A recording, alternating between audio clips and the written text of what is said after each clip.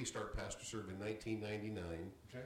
And we just kind of bounced along for about two years, and then there were 4 phenomenal businessmen that just had a huge passion and a big vision, and said, we think that God wants this to be a lot bigger.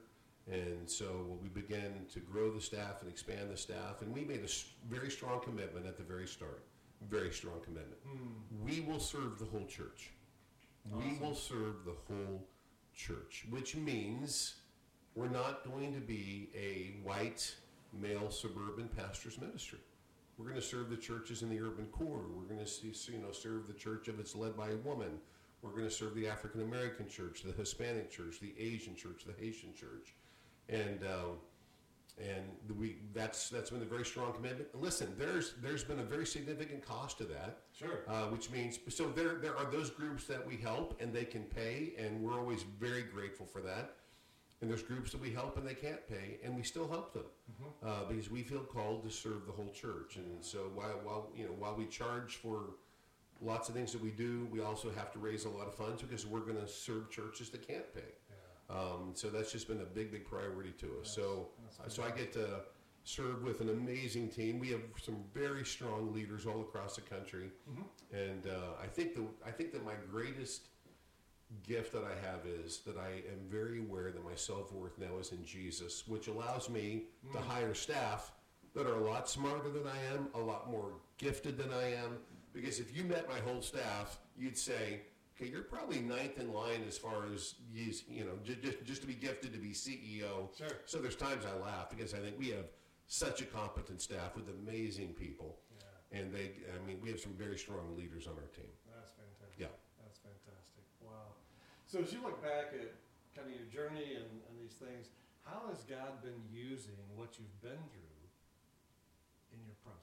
Oh, it's constant, because I think that there's a lot of pastors that were right where I was as far as that their self-worth is in the church, and they need to be just free from that. And so, like every day I just meet pastors that have a huge amount of fear, and they're like, I don't know if I can tell you the way that my life actually is. It's like, listen, you know what, I already know that you're broken.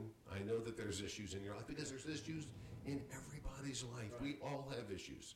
We all have struggle. We all struggle with our thought life, and on and on and on. We all desperately need to have Jesus. And so I find that that's a very common thing, because oftentimes you'll have a pastor that feels a bit tense, that says, I don't know if I can talk to you. I'm not sure if this is a safe place. I don't know if you can understand what I'm going through. And then you share your own story, and they're like, wow, you do understand my story. Yeah. And I think I can be very open now just to share with you all the junk in my life. Well, thank you for doing that. Well, thank you.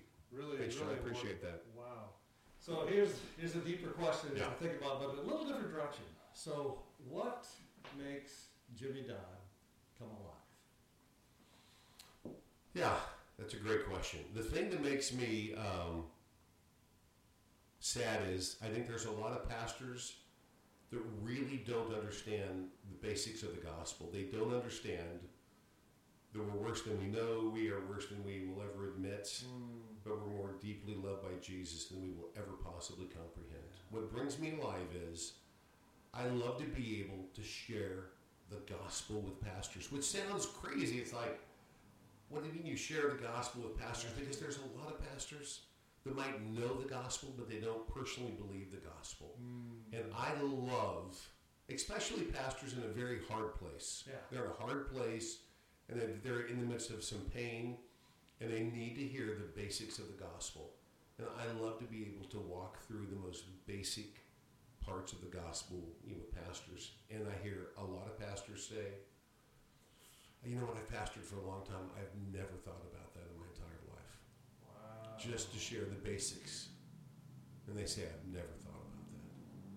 So as we're wrapping up in the last few minutes here, think about a person could be anywhere in the world today, and they are struggling. They have no reason to believe they have any hope. They've heard a lot of talk, heard a lot of different things. Think about what you would want to say to them today, from your heart to their heart. Where could they find hope?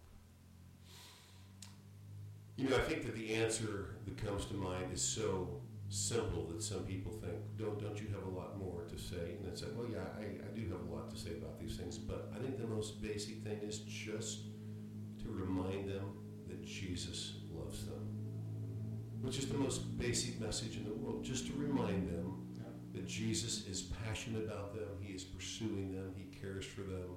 He is a better father to us than we are to our own kids. And we try as hard as we can. He is much, much better. Yeah. And the fact that he is there caring for us, pursuing us, he's loving us, he's amazingly forgiving us. I think that's a message we have to go back to over and over again. And the thing that I would just also really, really encourage people with is know that your pastor loves you. Pastors love their people. And I just constantly encourage people, give your pastor the chance to speak into your life. Because I think that that's a major frustration point right now for a whole lot of pastors. Because right now, sadly, so many people in the church are being functionally discipled by cable news. And so the thing I share with a whole lot of people is, hey, if you're trying to walk with Jesus, here is something really basic you can do. Stop watching cable news, because you're going to become like what you watch. Because pastors feel frustrated because they're thinking, okay, cable news has got my people for multiple hours every week. I might have them for 2 to 3, if they're really, really engaged in the church, maybe 3 hours a week. And I feel like I just don't have enough time to speak into their life. And I would say, give your pastors a chance to speak into your life, because they're going to have some good things and they're going to have care. And allow them to actually lead you in that path of being discipled, and do that far above, these other things. Because it's a very loud world right now. It is. That just screams in our ear. And we oftentimes allow that and we let it. And I would say, give your pastor a chance to really, really care for you and actually disciple you. That's good. And I think I would add to that and speak a word of encouragement. Absolutely. Into your pastor's life. Absolutely. Because pastors need encouragement.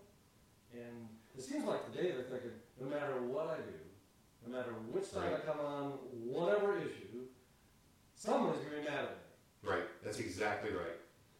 And the thing we say constantly is pastors are people too. Not to advertise here, John, but I do have a book that's by that exact title, which is How to Care for Your Pastor. Because we were just asked constantly, what's the best way that I can, just really, show love and care for my pastor. And so we wrote a book. That's great. Yeah.